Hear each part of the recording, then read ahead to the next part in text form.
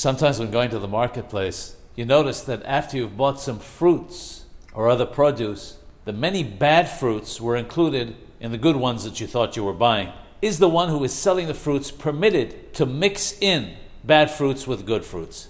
The answer is this: we are forbidden from mixing some bad fruits in with a lot of good fruits so that no one will notice that the bad fruits are there and that the buyer will assume that all the fruits are in good condition and of good quality.